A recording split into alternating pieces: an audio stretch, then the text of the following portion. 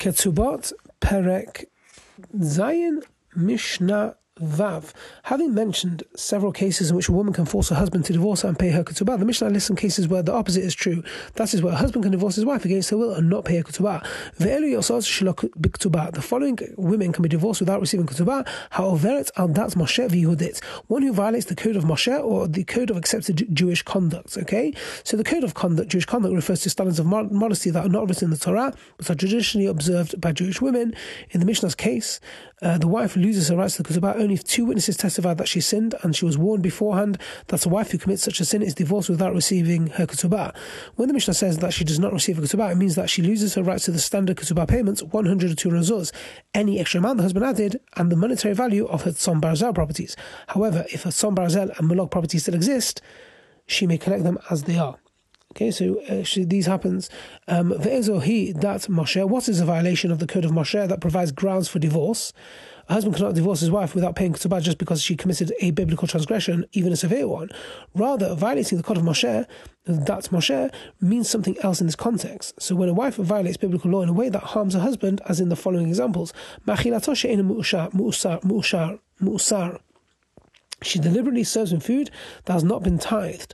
So the Torah forbids eating tevel, which is produce from which the required portions truma ma'aseh have not been removed. The wife told the husband that the food is tithed, but after he ate it, she was found to have been lying. In the next two cases as well, the wife lied to her husband and thereby caused him to sin. So number one, or nida, or has marital relations with him when she is a nida, v'lo kutzala chala, or does not separate chala from the food that she serves him. So chala is the portion that must be removed from dough and given to kohen. Food made from dough which chala was not removed is another form of tevel. Okay, for or makes vows that she does not keep. So in this case, the wife did not cause her husband to sin; she harmed them nevertheless, because when parents make vows and fail to keep them, this can endanger their young children. So ve'ezuhi dat yehudit, and what is a violation of the code of accepted Jewish conduct? What is dat yehudit? So these are breaches of modesty that harm the marriages in the following examples: Yotzav Rasha Parua, she goes outside with her head uncovered. V'tov Bashuk, or spins wool in the marketplace with wide sleeves, such as that when she raises her hands, she exposes her arms. And Mudaberet im kol adam, or speaks with every man, so she talks frivolously with young men. So other behaviors that warrant divorce and loss of ketubah. Abba Shaul says, Af hamakalelet yolodav b'fanav, also a woman who curses her husband's parents in his presence. Rabbi Tarfon says, Af hakolanit, also a noisy woman. Ve'ezu hi kolanit, what is a noisy woman? Nechshehi medaberet b'toch ha'beitzah, when she speaks in a house to ask for marital relations, or shcheneha shomein kola, and her neighbors can hear her. So Mishnah Zayin, if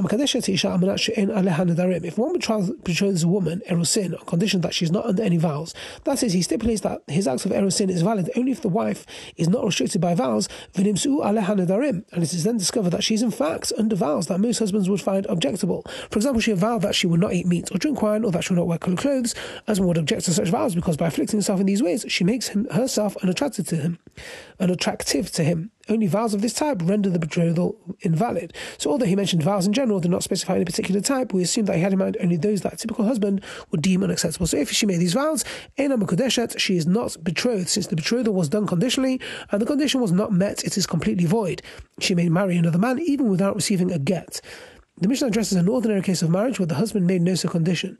So kanasa stam. If he married her without making this condition, and then it was discovered that she is under these vows, she can be divorced without ketubah, but she must receive a get. The husband has the right to divorce and not pay her ketubah because he can claim that he never wanted to marry a woman who's restricted by vows, even though he did not say so at the time. On the other hand, a get is needed because it is possible that at the time of the marriage he had no objection to a wife with vows, and he's changing his mind now since the marriage is possibly valid. She may not marry again unless she receives a get. Similar situation, if one betroths a woman on the condition that she does not have any physical defects, and it was then discovered that she does have defects, she is not betrothed at all and no get is required.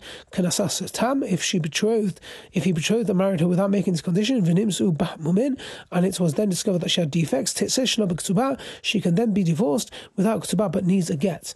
So, what types of defects make a marriage invalid? All the physical defects that disqualify kohanim from serving in the Beit HaMikdash disqualify women with regards to marriage. So, the defects that disqualify kohen listed in Vayikra, in Perek Kaf Aleph, and the 7th chapter of Masechet Bechorot. The Gemara adds several defects that do not disqualify a kohen, but nevertheless consider defects with regards to marriage. Have a great day.